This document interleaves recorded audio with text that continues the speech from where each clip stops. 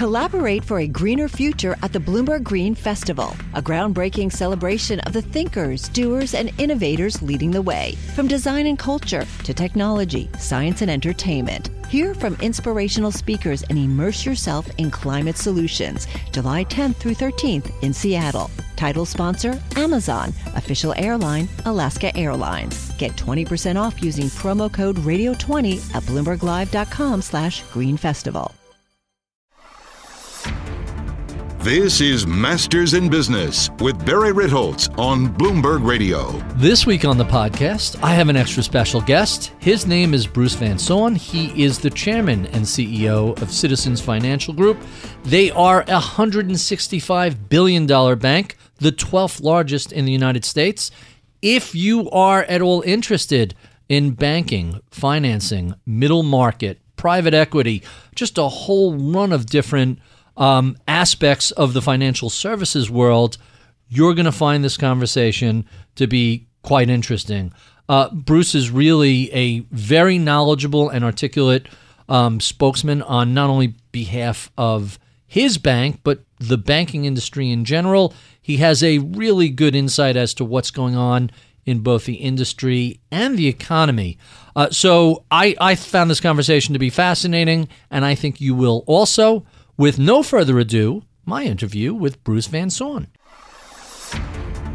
This is Masters in Business with Barry Ritholtz on Bloomberg Radio. My special guest this week is Bruce Van Saun. He is the chairman and chief executive officer of Citizens Financial Group.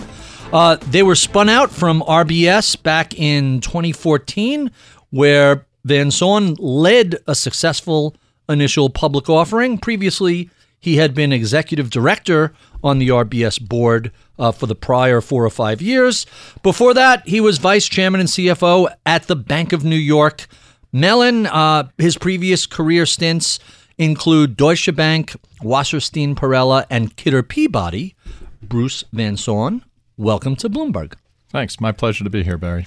Let's start at the Bank of New York and Bank of New York Mellon. Where were you during the financial crisis? What was the name at the time? Well, I had left by then, so I joined Bank of New York in 1997. The biggest crisis I experienced there was when 9/11 hit, and we were basically out of business there for a few days, and we had to scramble to get the bank back on its feet. Mm-hmm. But were you downtown? Yeah, we were right in downtown. Wall Street, so right? 1 Wall Street was the headquarters building, and then Barclays Street was the operations center. Right. And so we were kind of straddling the World Trade Center buildings, and when you couldn't have access to downtown, we had to work out of other offices that we scrambled to secure, and then we had to stand up a new data center with IBM's help in Sterling Forest. So that was an exciting period. How long did it take for you guys to get back up and running after that attack? It was a couple days, and then we had a lot of pressure to basically start moving money and move securities and clear out the backlog that had piled up for a couple of days. So you had backup facilities. Yeah. You weren't that wasn't the sole location. It was relatively easy to turn around. But we didn't have the same kind of resiliency that banks have today. Right. So in the wake of that, Bank of New York went out and built a brand new spanking data center out in Tennessee, and so we were constantly ready to flip over, but we weren't at that level of resiliency at that time. The cloud has changed everything for banks and financial institutions? Yeah, I think the cloud is part of that. So part of it was just making the investment and recognizing the need for a higher level of resiliency. But now moving things to the cloud and running your infrastructure in the cloud, I think, offers some great promise to lower costs and also increase security. And you were at RBS then in 08-09, is that right? Yes. So the reason I missed the crisis, we had merged with Mellon, and I stayed through the transition. We had appointed a new CEO, so I wanted to go do something else. And I was out by July of 08. The crisis was in the fall of 08, right. So it was nice not to be in the hot seat during that. I was working in private equity for about a year trying to put deals together, and then RBS came a-calling. They had wanted to put a new management team in place to help right the ship after RBS took a tumble in the crisis and needed a government bailout. So I joined Stephen Hester there. I was the CFO, and we had a lot of surgery due in terms of shrinking the bank and getting it back to safety. So you mentioned private equity. Citizens Financial is sort of can I call them a middleware sort of bank? Does a lot of work with not the giant entities out there, but a lot of very other large entities that I think are a little below the radar of the public. Is that a fair so statement? here's the kind of lay of the land in terms of our commercial business. So we focus on middle market companies, which are maybe 25 million to 500 million in revenues, and then also the mid corporate segment, which is 500 million to about 3 billion in revenues. Over time, since I've joined Citizens, we've taken the middle market customer count from about 2,000 up to about 3,000. And mid-corporates we've taken from about 500 up to about 1,000. So we've grown faster at the bigger company end. And what you need there to be competitive is you need bankers with industry expertise. So we had to go out and recruit in some bankers for technology or healthcare or energy so they could really serve those customers well, and they could bring previous relationships from their last bank over to Citizens. And so we've had some really nice growth. But we're not focusing on the household name Fortune 500 companies. Right. We're staying a little bit below that radar, and we can compete very effectively against the mega banks. There's oftentimes we're leading deals, and we'll have J.P. Morgan or B of A on our right, or we're winning a swap transaction against the mega banks. So we have really good capabilities, but we stay focused on an area that we know and we can compete effectively. So I've noticed on Wall Street, hedge funds and venture capital seem to be going through a bit of a rough patch, but private equity just is a house of fire. It just expands rapidly. How does that impact private your equity business? is a good customer segment for us in the commercial bank, and we have focused over time on, say, 50 to 60 sponsors that we know well, that we think they're good operators. They invest wisely, and they're good to their banks. And when they need to put equity back into a deal to right the ship, if something's a little stressed, they do that. So that's where we've stayed focused. We haven't tried to move and compete for all the business that's taking place there. And I think client selection has been really critical. So those firms know us well. They give us the swings at the bat. They let us lead transactions and then also provide more services to their investee companies. So that's been a really good strategy for us. I would say similarly with commercial real estate, the developers we focus on, we've known for a long time. We think they're good operators. And so, again, we build those strong relationships and we get good swings at the bat when they're doing things and like to include us in the deals that they do. And then they give us a chance to get more of their wallet because they know we have the capabilities. That sounds quite interesting. Yeah. So let's start with a really broad topic. Since the crisis ended in 2009, there have been just enormous changes in banking and regulation and even the entire economy. How has the role of a CEO running a bank changed over this period? How has banking changed over this period? It's a very broad question. I'll break that down. So, after the crisis, it was clear that there needed to be some reforms, first around I'd say the prudential regulation about how banks, did they have enough capital? Did they have the right funding and liquidity structures? And so were they managing risk the right way? So we had a whole framework that was put in place that was agreed globally, basically, around capital, liquidity, funding, running stress tests. And I think that was really positive. So we learned a lot from the crisis, and we put those lessons to use. So a big part of our efforts early days was to make sure that we were keeping up with those increasing demands around the prudent regulation. The second element of regulation was around really conduct and culture. Mm-hmm. And so banks, I think, weren't always that transparent with their fees, and sometimes they were working against their customer instead of working for their customer. Right. And so there needed to be change there as well. And so that whole agenda came in the second wave after the prudential agenda. And I think that's also been very positive in terms of creating the right mindset and culture inside banks in terms of, we have to be the trusted advisor. We have to be working for the benefit of our customers, giving them good advice, being simple, being transparent on our fees. Have we come full circle? I think we've come a long way. The one kind of bump in the road, unfortunately, was the Wells Fargo selling scandal, which kind of made folks think, well, maybe there hasn't been any change here in banks, when in fact I think most of the banks had come through and made the appropriate changes. So they're the outlier compared to the rest I think of that the was sector. it. That was a black eye for the industry, and they're paying the piper for that. They now have a new CEO, and they're working hard on their regulatory equation, and it's been a great bank for generations and will continue to be. I think they'll get back on track, but that was unfortunate for the industry, I think. So the regulatory agenda was a big thing to keep up with. The second thing that's changed a lot is technology has moved in warp speed to kind of dimensions nobody thought possible. So moving the infrastructure to the cloud, new ways of development around an agile framework, which speeds things up, going to digital-first business models, using data to personalize offers to your customers so they don't waste their time.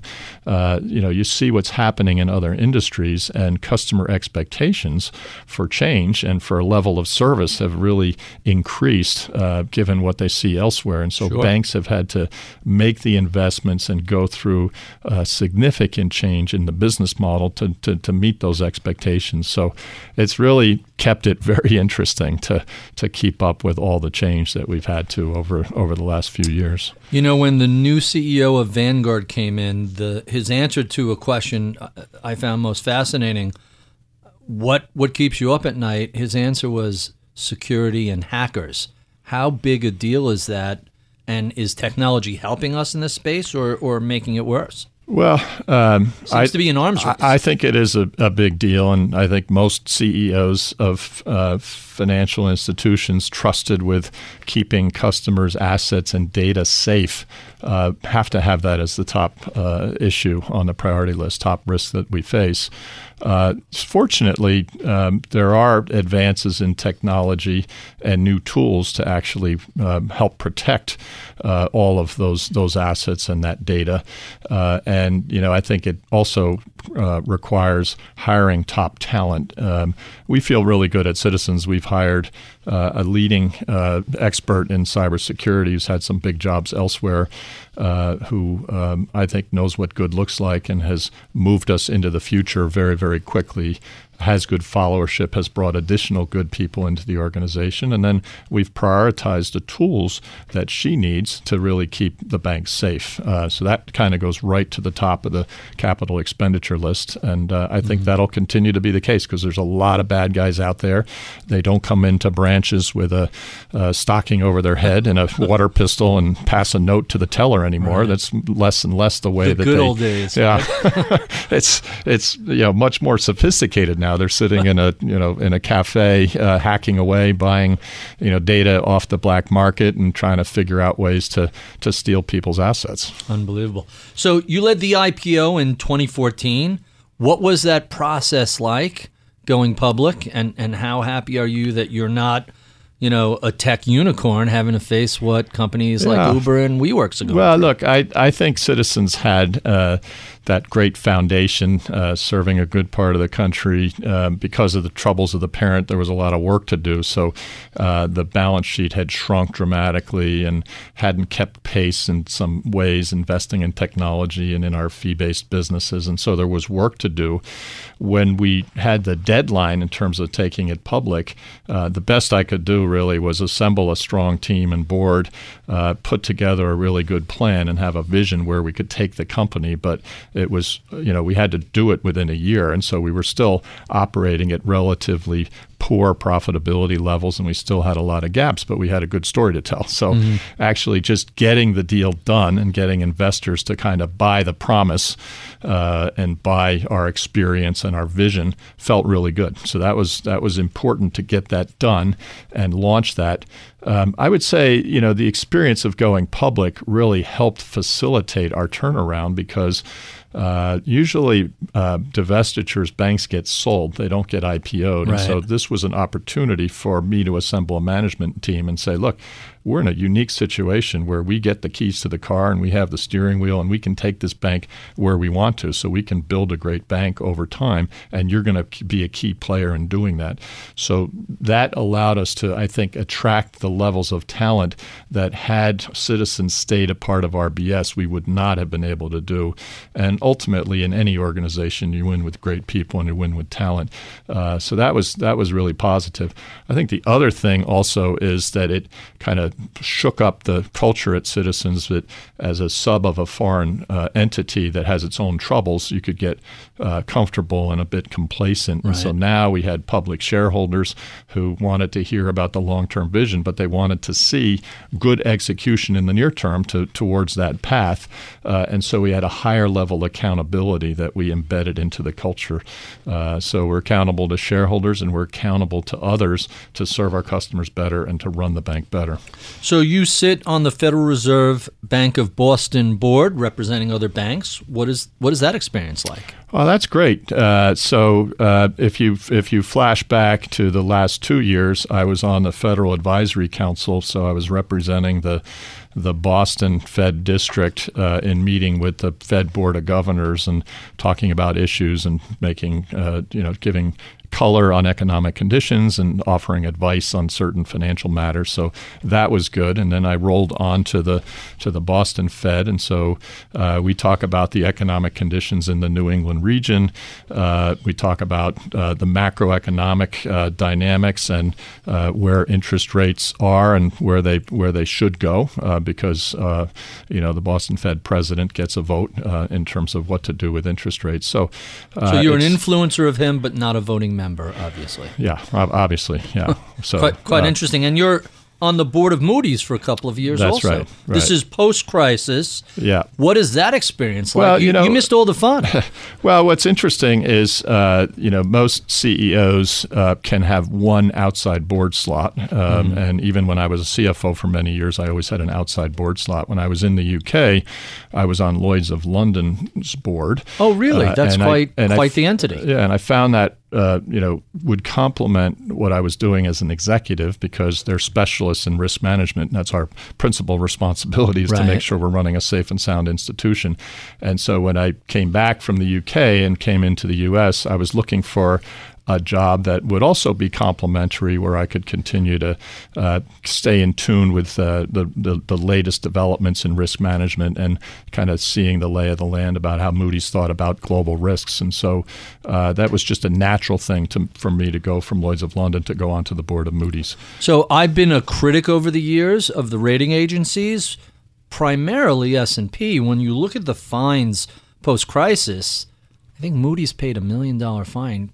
S&P paid billions and billions in fines. Yeah, no, it wasn't quite that much of a spread. I think S&P $1 billion settlement change? with the DOJ was about $1.3 billion, and Moody's was about 800. So was that close? They were ultimately, but they pretty much seem to have gotten much less blame in the popular press than S&P. Yeah, I don't know why that is, but this predated you by. Yeah, I mean, we settled while I was there on the board. Oh, you did? Okay. We got involved in looking at the facts and looking at the allegations, but I do think Moody's fact pattern generally was in pretty good shape. But still, there was some culpability. You weren't going to escape without some culpability. And I don't know you very well, but I suspect from everything I've learned about you in preparing for this, I suspect you're the sort of guy who comes in and says, let's get this resolved. Let's move on. We have a business to run. This happened before. It predates my involvement. Let's write that check and get on with our lives. Well, I'm just one board member, but we had those types of conversations. I can imagine. That the market is really focused on the future. They don't like to have these overhangs on the past, and so you just got to put them behind you. Let's talk a little bit about Apple. You know, when I first started reading about Citizens Financial, my initial response was, why is that name so familiar? And I just punched it into the search of my computer. It's like, oh, they finance our iPhones. Tell us a little bit about how did that come about? I know that's a relatively minor thing in the overall revenues of the bank, but it's kind of interesting because it is a name brand, and you guys are pretty much very public with that. Yeah, to be a partner for the most iconic company on the planet, in my view, really is a lot of credibility for us. So, for sure. So we're quite pleased that we hold that position. We had worked with Apple early days when we were building up our student loan business, potentially with a notion that we could help them finance the purchases of their equipment in student bookstores in college. Mm-hmm. And that program didn't really fulfill its potential, but I think we got to know them well, and they liked our focus on the customer and really obsession around the customer experience, because that really defines Apple. So when they were thinking about the upgrade program and how to sell more phones through their stores, we helped work with them on that program and design the financing for that program. And I think we built a very effective platform to process those transactions. So there's a very small window of time that, as you know, since you've in it, 12 months, new phone. Well, but you go into the store, you pick your phone, and then we have a little window to make a decision. Do we want to finance you in the program or not? And without getting a lot of information. So we've built a very good credit decisioning model, and then a very good processing capability behind the scenes that leads to a very good customer experience, a very highly rated NPS within the Apple Store experience. So anyway, it's pretty instantaneous. Yeah, it's gone exceptionally well on the days when they launch a new phone. We get massive volume that we have to process, and we've always been able to flawlessly execute all that volume. So I think it's been a good partnership. And the nice thing is the technology platform that we built for Apple, we can move and offer it to other merchants and adapt it to the needs of other merchants. And so today we also have ADT and Vivint, two smart alarm companies, are running similar programs, and we have a number of other big household names in the queue. And so I kind of tease investors. I say, stay tuned, watch this space, because we're going to announce a rollout to some other very highly regarded companies. So I'm curious as to how this works, because when the first time we went to an Apple store and I'm always complaining, I'm a power user of phones, and after a year, the battery life starts to die. The last phone I replaced the battery at month 14, and I said, wait, 12 months, new phone? Where do I sign up for that? Yeah. It was a pretty surprisingly quick. You punch a bunch of things in, Yep. date of birth, social security, name, address, Boom. and it's like 8 seconds later you get approval. I assume you're looking at things like credit score, payment history, etc. Yeah. How many data points go into that it could be done so quickly? Yeah, it's a number of data points. We don't want to give away the full secret sauce, Barry, but I think we feel quite confident of our ability to make good decisions. And I think we now have been at the program now for a number of years, and so we've seen the performance of all the different vintages, and they've performed at or above expectations. Do you tweak this on an ongoing basis? Sure. It's always, how do we make it a little better and a little... That's kind of interesting. So I have to think this new iPhone 11, the week it comes out, what is that like? Is this just a giant fire hose of data? Or yeah, there's a big swell of volume, and it's great for Apple. I think they're pleased with how the 11 is being received in the marketplace. And it's gotten great reviews, and despite the price. It's pretty expensive. Well, they've had a two-tier pricing, right? So I think, and you could get the 8 for a very cheap price. Right. They've now covered the full spectrum of prices as opposed to just being high end. Right. So I think they've thought it through in terms of features and pricing and alternatives, and it's meeting a good reception, which is good for us. That means there's going to be good demand for the phone. People continue to participate in the upgrade program, and so we continue to grow the balances under the program. I'm an ideal client for you guys. We walk in, what's the biggest phone? What's the top of line? Give me extra storage. Right. Wait, it's $50 a month? Okay, great. We'll take 2. Yeah. It really is a very simple thing. And the only problem is you want to upgrade after a year, and sometimes you're waiting a couple of months for a new phone, so you end up holding on to it longer than that. But you're 12 never months. really obsolete. You're always getting the latest and greatest, which has to be goal. very appealing. Well, some people don't care. Other people want whatever the most buzzworthy thing is. I am an early adopter, even though it can occasionally be painful when you buy things before they're really ready for prime time. Thankfully, I passed on the Google Glass, but anytime I have an opportunity to upgrade the phone, I'm there right away. Good. I have to think that where you sit in the economy, looking at consumers, looking at other businesses and entrepreneurs, you have to get a really early read on any changes in the economy.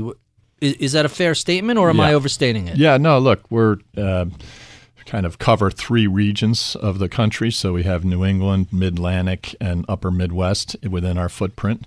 3 very different economies, to be fair. Different economies, and we cover, as I said earlier, the mid-corporate, middle market, all the way down to small business, and then we have a very big consumer business. So the balance of our businesses is roughly 50-50 between corporate and then also the consumer. So we get quite a good read on both data in terms of how our borrowing patterns, how our charge card usage, et cetera, and then also anecdotes. Just what are we hearing from customers?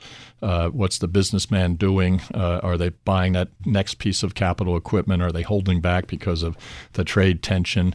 So I think we get a well-informed view of what's likely to come up in the economy. If there's a recession somewhere out on the horizon, where would you see it first? Is it in spending patterns? Is it in payment patterns? What line of business is most sensitive? Yeah, so I think the thing that you really want to keep your eye on is credit deterioration. So, meaning late payments, delinquencies, So defaults. in the consumer side, are you seeing migrations into delinquency buckets that people are starting to stretch and have difficulty keeping up with obligations?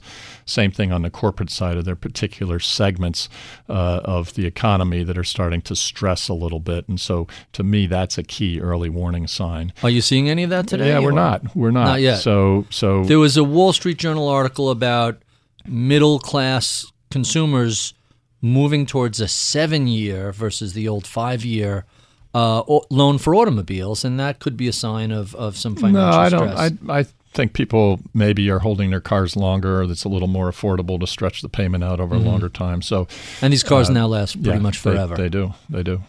So you're not seeing a lot of people have been nervous about ISM, and have been nervous about residential sales.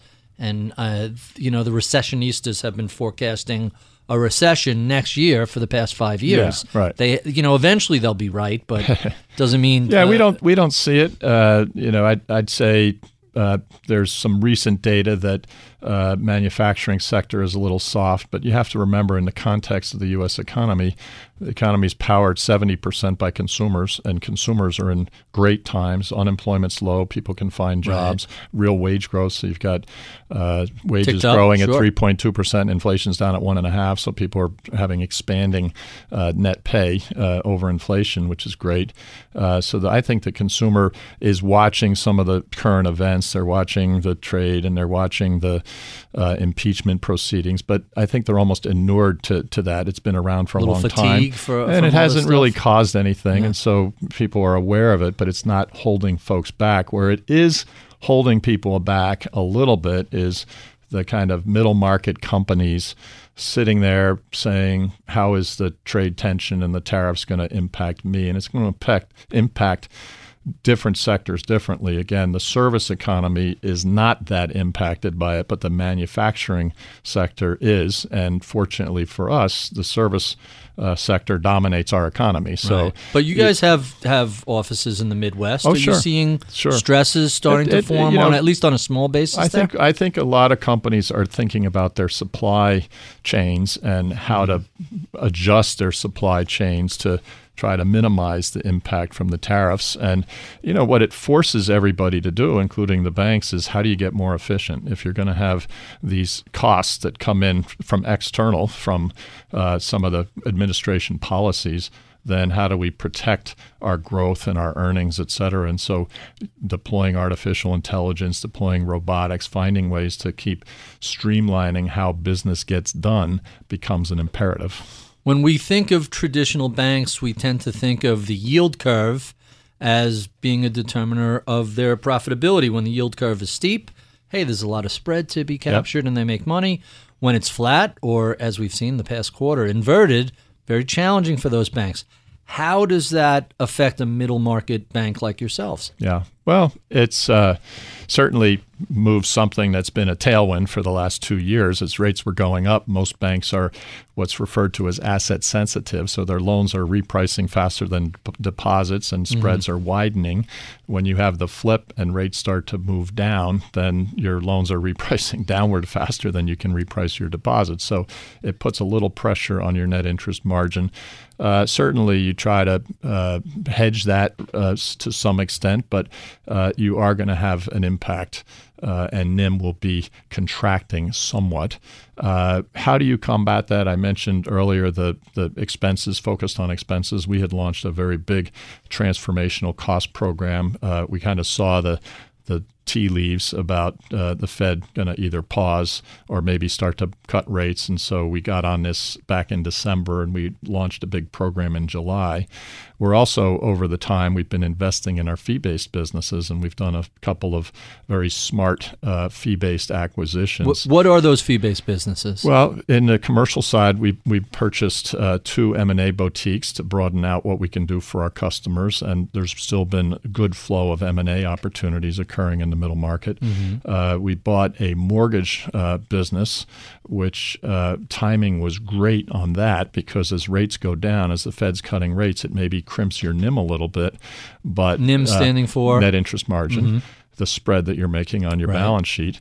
But there's a refi boom like we haven't seen in years taking place. Rates have you refinanced your mortgage, Barry? I literally was there Friday doing the paperwork, and the numbers are just insane. Yeah. So 2.8 on a 10-1 mortgage, and I'll have my mortgage paid off in 10 years. 2.8%. Yeah. I can't recall having heard of rates that low. I want to say a 30-year fixed was 3.5 or 3.6. About 3.5. Yeah. These are just historic rates. These are great opportunities for consumers to put more money in their pocket and lock in lower carrying costs on their debt. And so we make fees when that happens. So fortunately, this quarter, we're going to have a really strong third quarter on the fee side, which will offset any of the leakage that we see on the balance sheet income side.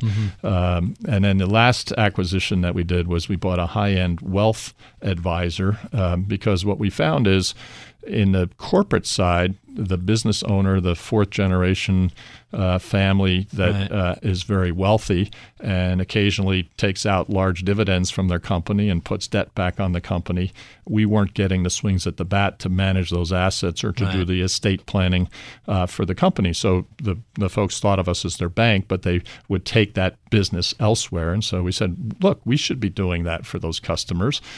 We went out and bought a company called Clarfeld Asset Management, which is a highly respected wealth advisor based in Tarrytown, New York.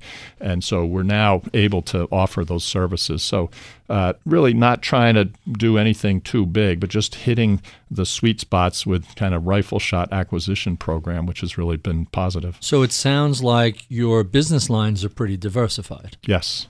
So that's a good thing. It is. So you mentioned the Fed pausing and starting to reverse itself. Obviously, mortgages rates make a big difference. How did QE affect the rest of your business, and how does all the noise, which seems to have faded along with the summer about the president and the Fed doing battle, how does that impact what you guys do? Well, obviously, the actions the Fed takes has a direct influence on the economy and on the money supply and the cost of funding, and so it's going to impact banks in a material way.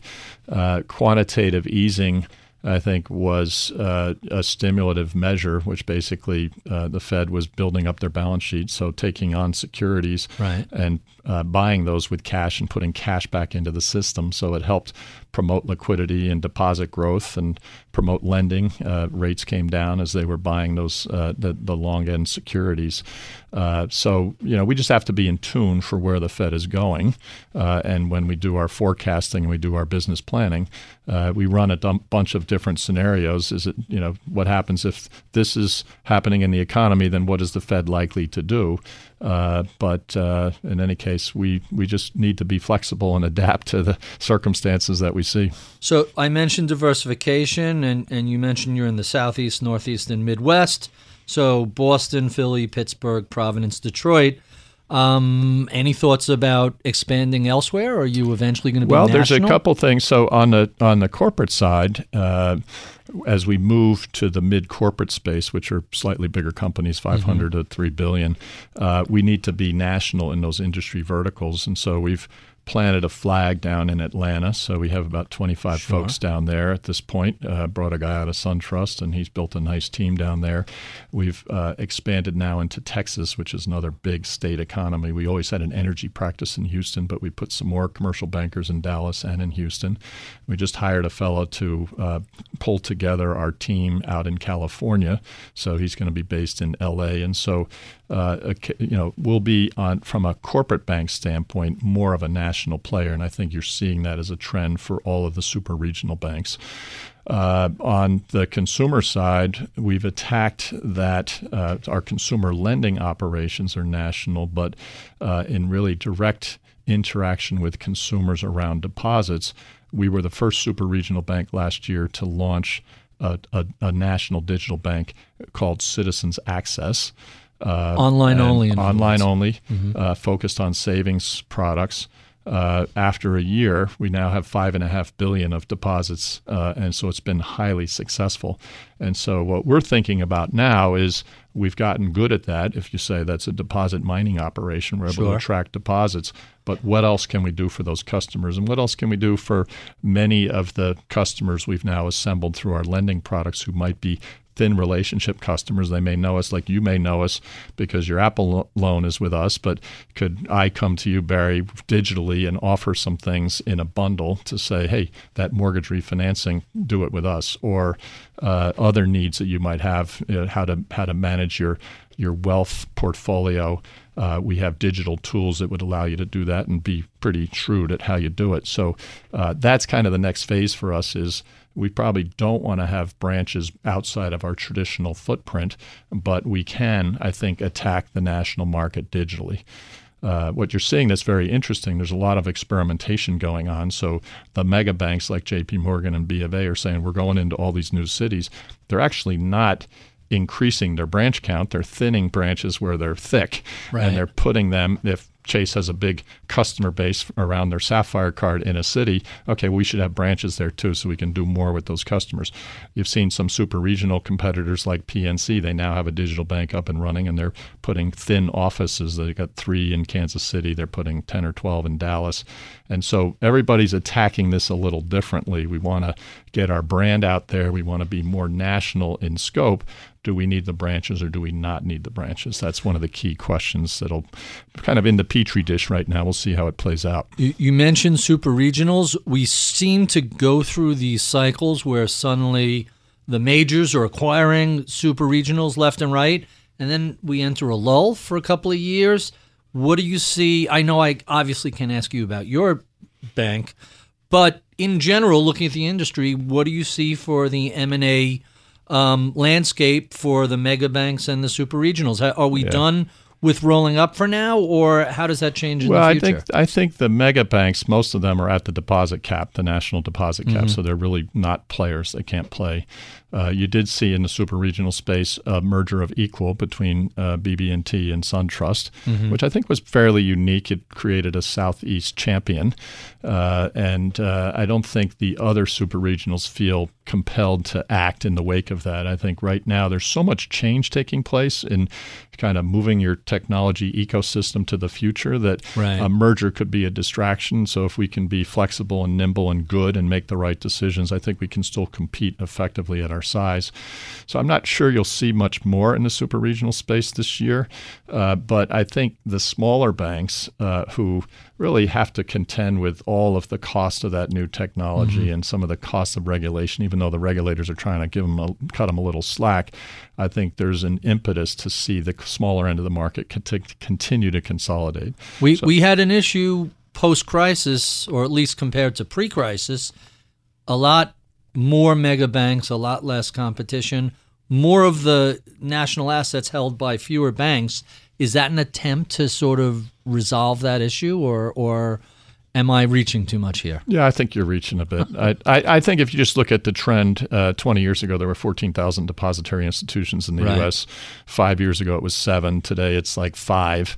And so you're just seeing that inevitable consolidation because we still have, I think, a much more fractured banking landscape than any other country.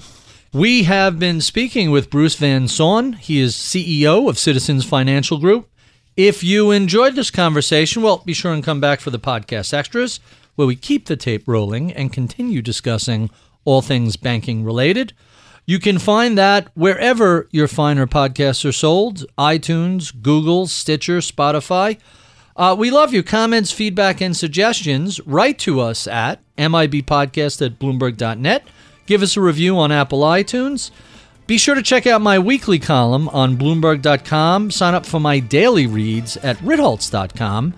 I'm Barry Ritholtz. You're listening to Masters in Business on Bloomberg Radio. The countdown has begun. This May, 1,000 global leaders will gather in Doha for the Qatar Economic Forum powered by Bloomberg, held in conjunction with our official partners, the Qatar Ministry of Commerce and Industry and Media City Qatar, and premier sponsor QNB. Join heads of state, influential ministers, and leading CEOs to make new connections and gain unique insights. Learn more at QatarEconomicForum.com. Welcome to the podcast. Bruce, thank you so much for doing this. It's always funny when I see different names. I have this pet theory that there are thousands and thousands and thousands of people working who have a giant impact on everybody's day-to-day life, and nobody knows who they are. Everybody knows who Steve Jobs was. Not everybody knows who Bruce Van Saun is, and yet you're impacting what people do. So I was looking forward to this. There were a couple of questions I did not get to that I'm going to try and run through now, and then we'll do our favorite questions, and we'll get you over to TV on time. So you guys went public in 2014. We have all heard lots of folks complain about the IPO process and how difficult it is being a public company.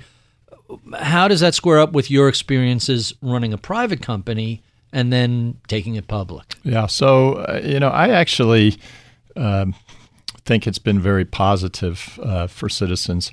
Part of it is where we came from. We had to turn around the bank. And so having an interested investor community and 22 sell-side analysts focused on us and prodding on our long-term strategy and putting estimates as to how fast we could turn around the bank, it certainly raised the level of accountability, and I think our ability to execute improved. When I think about the trade-offs, people say, well, private companies can quote unquote go long. They can think long term and make the investments for the long term, and they're not kind of hemmed in by the need to deliver quarterly results. I actually think that if you communicate effectively what you're trying to do for the long term, and you say, I'm going to need to invest some money in this, and this is why I'm doing it, and this is how fast I think I'll get the payback, there are long-term investors out there who appreciate that, who want to invest with a growth story, with a management team that's trying to grow the franchise and not just really focus on cost cut and the delivering for the next quarter and buying back shares. And so we've tried to balance that. We've tried to make sure that we're executing well and putting points on the board and showing a good trajectory in the short term, but we're also doing significant reinvesting and trying to grow the bank so that we make it stronger 5 years from now and 10 years from now. So all the complaints about how onerous being a public company is and the threats from activist investors. Is that all overstated, or what do you think of that? Look, if you run the company well and you actually think through an activist agenda, like what am I missing in terms of my own plans? If an activist was involved in this company, what would they do? Would they take capital away from these lending portfolios and move it to this lending portfolio? It actually, you can proactively anticipate where they would make suggestions and just get ahead of it, and it's helpful to kind of keep that mindset. It insulates you from attack if you're beating them to the punch. Yeah. Interesting. I mentioned you're on the Federal Reserve Bank of Boston, as well as the board of directors at Moody's. There were two other things I wanted to mention because I think they're both interesting. You're a board member for the Bank Policy Institute. What does the Bank Policy Institute do? What is your involvement? Tell us a little bit about that institution. So the Bank Policy Institute is a relatively new creation with a long history and legacy organization before it, which was originally the Bankers Roundtable, which became the Financial Services Roundtable. Mm-hmm. I think what's the correlation between this and the financial services? So now BPI has effectively succeeded the Financial Services Roundtable. Gotcha.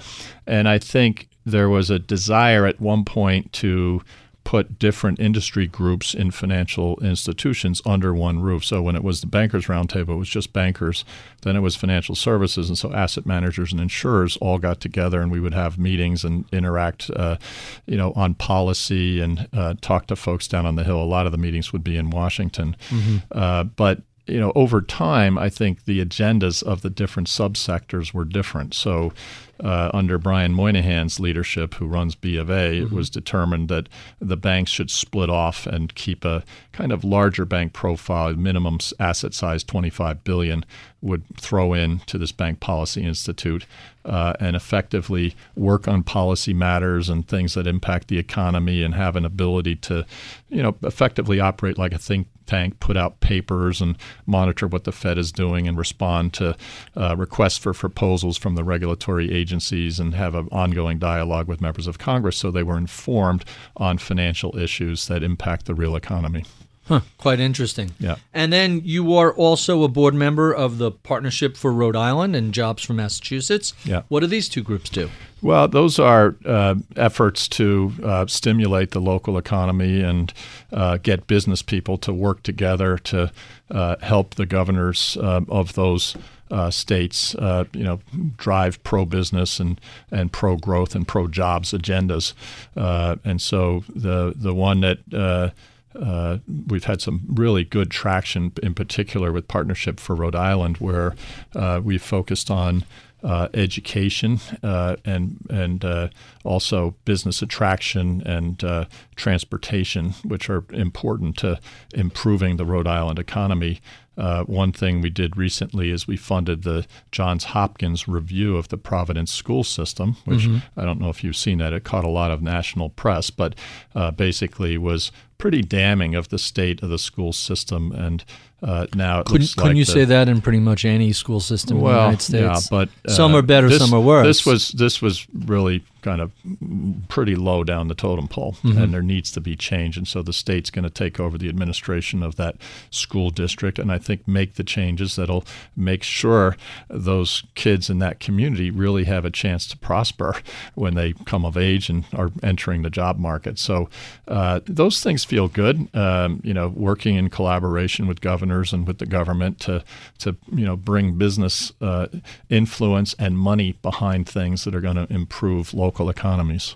One of the things I've noticed with some of the business development groups has been a sort of, and we saw a little bit of this with the Amazon headquarter bake-off, but we've seen this sort of tendency to give the store away in order to attract specific companies, as opposed to just creating an environment that is helpful and easy to operate in for businesses. What do you think of those? It's almost like a race to the bottom as to who could cut taxes the most. I'm not a big proponent of that. And, we had an opportunity a couple of years ago, we hit a fork in the road. We had a very large leased facility in the greater Providence area, and a couple other smaller leases that meant 3,200 people were kind of going to roll off their current occupancy, and we could either renew or do something different. We decided to break ground and build our own campus in a town called Johnston, Rhode Island, which is a little west of Providence. We've got 3,200 people there, 420,000 square feet. That's a big building. Beautiful campus with sports fields that we share with the local community, walking trails through the woods. And we didn't take any funding. We didn't try to hold up Rhode Island and say, I want you to compete against Massachusetts. We just said, this is where we want to be. This is where our history has had us, and we have a great colleague base here. And so, I think the government was helpful in getting things we needed, like that was my next question. An exit ramp off of the highway into our campus, for example. So there were. Isn't that what the state or the local city is supposed to be doing, as opposed to tax giveaways? Right. So that we split the cost with the state. So we paid half, and they paid half for that exit ramp, for example. And some of the local. Seems fair. Some of the local authorities put sewer lines in and on an expedited basis so we could get the campus up and running. So, I think it was the right thing to do, and we didn't have our hand out. I have some NFL team owners I'd like to introduce you to. Maybe you convince them to stop being socialists and actually embrace capitalism. You own a football team, build your own damn stadium. Yeah. I know that doesn't win me any friends, but it just seems like a reasonable thing to do. I just was reading the Cleveland Cavaliers, their stadium needs an upgrade, and they're asking the taxpayers to pay $200 million. You're a billionaire. Fix your own stadium. Yeah. Leave us out of it. I can't. Obviously, I'm not going to talk about anything in Boston sports as a New Yorker. I just don't even want to go there. Let's see if there's any other questions I missed that I wanted to get to. We talked about that. All right, so let's jump to our favorite questions that we ask our guests. These are the 10 questions that are supposed to be revealing of who you are and how you got that way. Tell us the first car you ever owned, year, make, and model. Ford Mustang II, really? 1974. Oh, okay. I was still a year away from my license, but I had worked summer jobs, and my dad said, I'll pay $2,000 to any car. You got to come up with the difference. Right. We paid $3,200 for that car. And so when I got my license, I was driving a brand new car. So wait, you bought that car before you actually had a license? It was the model year was letting out or something, so my father thought he could get a deal on it. So, but I pick it up at the end of the year? I had the $1,200 from working summer jobs, so I put up my share. That's great. What's the most important thing people don't know about Bruce Van Saun? One of my early jobs was as a landscaper, summer jobs to make that money for the car. And I still love to garden to this day. So I take great pride in designing a nice landscape and then maintaining it. Tell us about your early mentors. Who helped guide your career? Well, I always mention my parents because I think they gave me a great foundation and moral compass. But as you grow up, it's your teachers and favorite sports coaches, and so that all goes into making you who you are. And then I had some great people that I worked for. I had a fellow at General Mills, my first job out of college, who was tall, lanky, athletic guy like me, but really smart, had worked at General Motors. Learned a lot from him. He was very decisive. Worked for Bruce Wasserstein, one of the smartest guys on the planet. There were a lot of Bruceisms that I picked up and a lot of wisdom. And so I always found that if you want to move ahead in a career, that you should look for great people to work for that you can learn from. So when they're interviewing you, you should also be interviewing them to make sure that these are people that really are going to have an impact on you. What about bankers that influence the way you look at the business of banking? Who affected your approach? Two bankers that I would call out.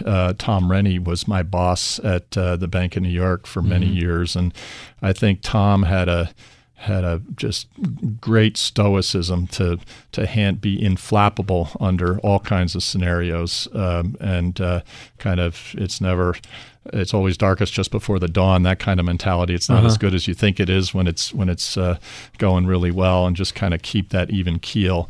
And then the second one was Stephen Hester when I worked over at RBS, who was under immense pressure to get RBS righted, but just was so unflappable under all that pressure. And again, keeping that even keel, and just super, super smart, really good thoughts about how to go about that turnaround, which some of those things I've applied to Citizens on a smaller scale, obviously, than RBS. What about books? Tell us about your favorite books. What do you enjoy to read? I read a wide range of books. I read a lot of business books. I read, Tom Clancy, Harlan Coben, those kind of books. Probably the book that's had the biggest impact on me my whole life was The Power of Positive Thinking by Norman Vincent Peale. Sure. So that was a giant. That really positive attitude, which I read probably when I was in my early 20s. So I totally enjoy reading. Unfortunately, I have so much reading to do for work and such an extensive 24/7 work agenda that I don't read as much as I could, but I still probably read a dozen books a year, I would say. Give us another title, one other that you really enjoyed. I would, I just read a very interesting book. I don't remember the title, but it was about an elephant trainer who basically led these elephants in World War II in the kind of Burmese jungle, which to me was really fascinating. Let's see if I can find How Burmese Elephants Helped Defeat Japanese in World War II. Yes. Elephant Company. There it is. Was that the name of it? That was the name. Let me see if I can read the exact name. That's wild. By Vicky Croak. Yeah. Elephant Company, the inspiring story of an unlikely hero and the animals who helped save him lives in World War II. Yeah. Wow, that's quite fascinating. Yeah. Tell us about a time you failed and what you learned from the experience. But by the way, 1,092 reviews, 5 stars. That's pretty impressive. Yeah, it was a good book. So you might want to put that one on your list. Yeah, I definitely will. Tell us about a time you failed and what you learned from the experience. I'd say getting cut from a sports team was kind of a big moment for me. I was a tall guy. What sport did you play, basketball? I played baseball, basketball, and a little bit of football for a couple of years, but I got cut from the varsity team as a sophomore in high school, and I really was angry. You went through all the emotions that go with that. Right. But I picked myself up, and a bunch of us went and joined a travel basketball team, and we played, we had so much fun, and then we got to play the high school team in a kind of just a braggadocio game. I'll bet you we're better than you, and we beat the high school team when we got to play. That's great. That's great revenge. That's a little bit of Michael Jordan. Yeah. Didn't make, I think he was a freshman. Yeah, though, he when got didn't cut. make it. Yeah, so. And he used it as motivation as well.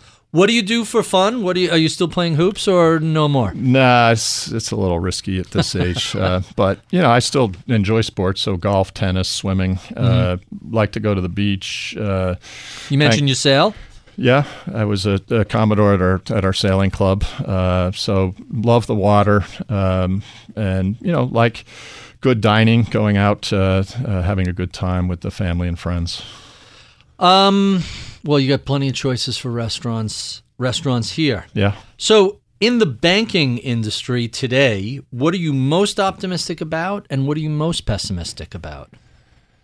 Well, I'd say, when I look at this country, the U.S., that we serve, that Citizens serves, I think it's the greatest country on the planet. We have our troubles, we have our challenges. We're not perfect. But over time, we've continued just to, I think, get it right. And we have an innovative society. We've got the big tech companies. We're trying to improve people's lives. And so I just think about how the quality of life in the country is so much better than it was in 1950, 1975, 2000. Just think where it's going to be going forward. So I'm optimistic about that. I'd say the things that I'm disappointed in or pessimistic about is that people don't feel good about it. So the flip side of that is we have so much to be thankful for and so much to count our blessings for, but everybody seems to be grumpy and angry and not step back and say, gosh, look what we have. So anyway, I think we've lost our soul a little bit. We've lost our spirituality, which I'd love to see that rejuvenate at some point. It does seem that people are a little more divided, a little more angry. It's some of it's social media, but some of it is just the post-crisis state of affairs. Yeah. People never really fully recovered their optimism after that. It took a long time after the Great Depression before that, and a world war before people seemed to resurrect that can-do American spirit. Yeah. So a millennial, or I'm going to say that again, because I have to drop millennial because they're too old now. So a recent college grad comes to you and says they're interested in banking. What sort of career advice would you give them? I tell them it's a great career. And, what I love about it, I think it's a noble profession. So I tell people, look, you get to positively impact people, individuals, communities, local economies by what you do in your day job working as a banker. But then we also have a platform that you can volunteer off that platform and further that impact on local communities. And so, for example, Citizens Bank, when I joined 6 years ago, we were volunteering about 50,000 hours. We really had a focus on upping that. And today, this year, we're going to hit about 150,000 volunteer hours. We have 700 people serving on local boards around our footprint.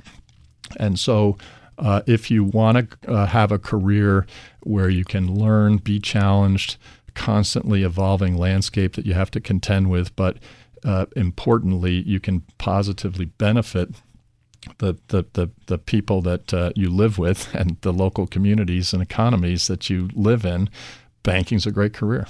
So normally I don't ask follow-up questions in this segment, but you just made me think of something. Not too long ago, the Business Roundtable changed their perspective on the end goal of the corporation is maximizing shareholder profits.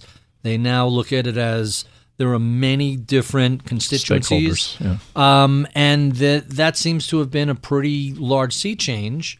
What did you think of what it sounds like you've already adopted that? Yeah. What did you think of this shift? Well, I think it's been a little controversial because ultimately you're working for your shareholders.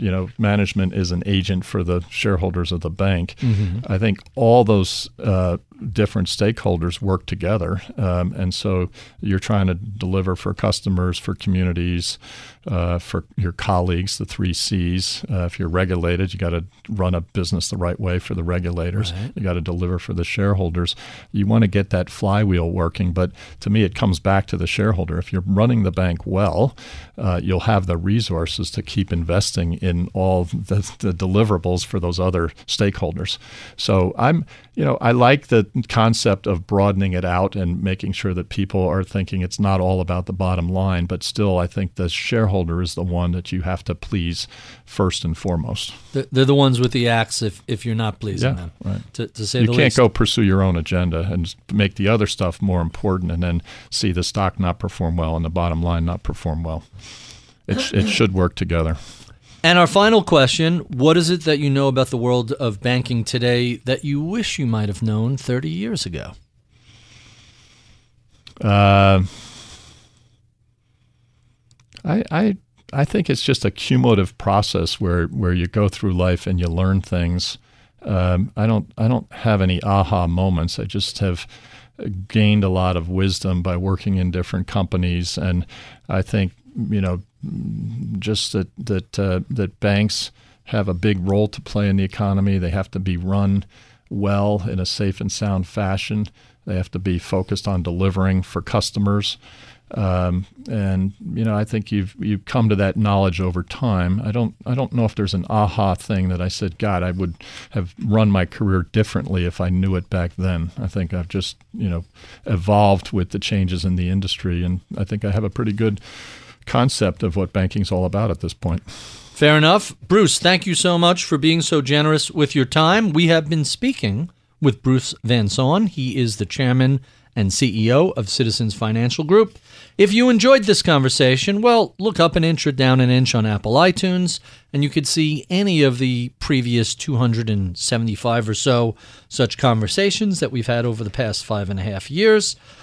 We love your comments, feedback, and suggestions. Write to us at mibpodcast@bloomberg.net. Be sure and give us a lovely review on Apple iTunes.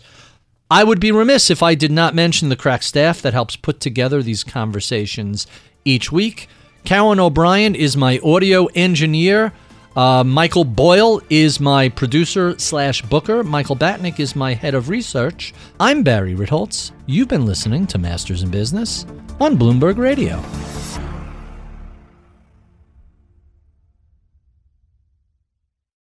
Collaborate for a greener future at the Bloomberg Green Festival, a groundbreaking celebration of the thinkers, doers, and innovators leading the way. From design and culture to technology, science, and entertainment. Hear from inspirational speakers and immerse yourself in climate solutions. July 10th through 13th in Seattle. Title sponsor, Amazon. Official airline, Alaska Airlines. Get 20% off using promo code radio20 at BloombergLive.com/Green Festival.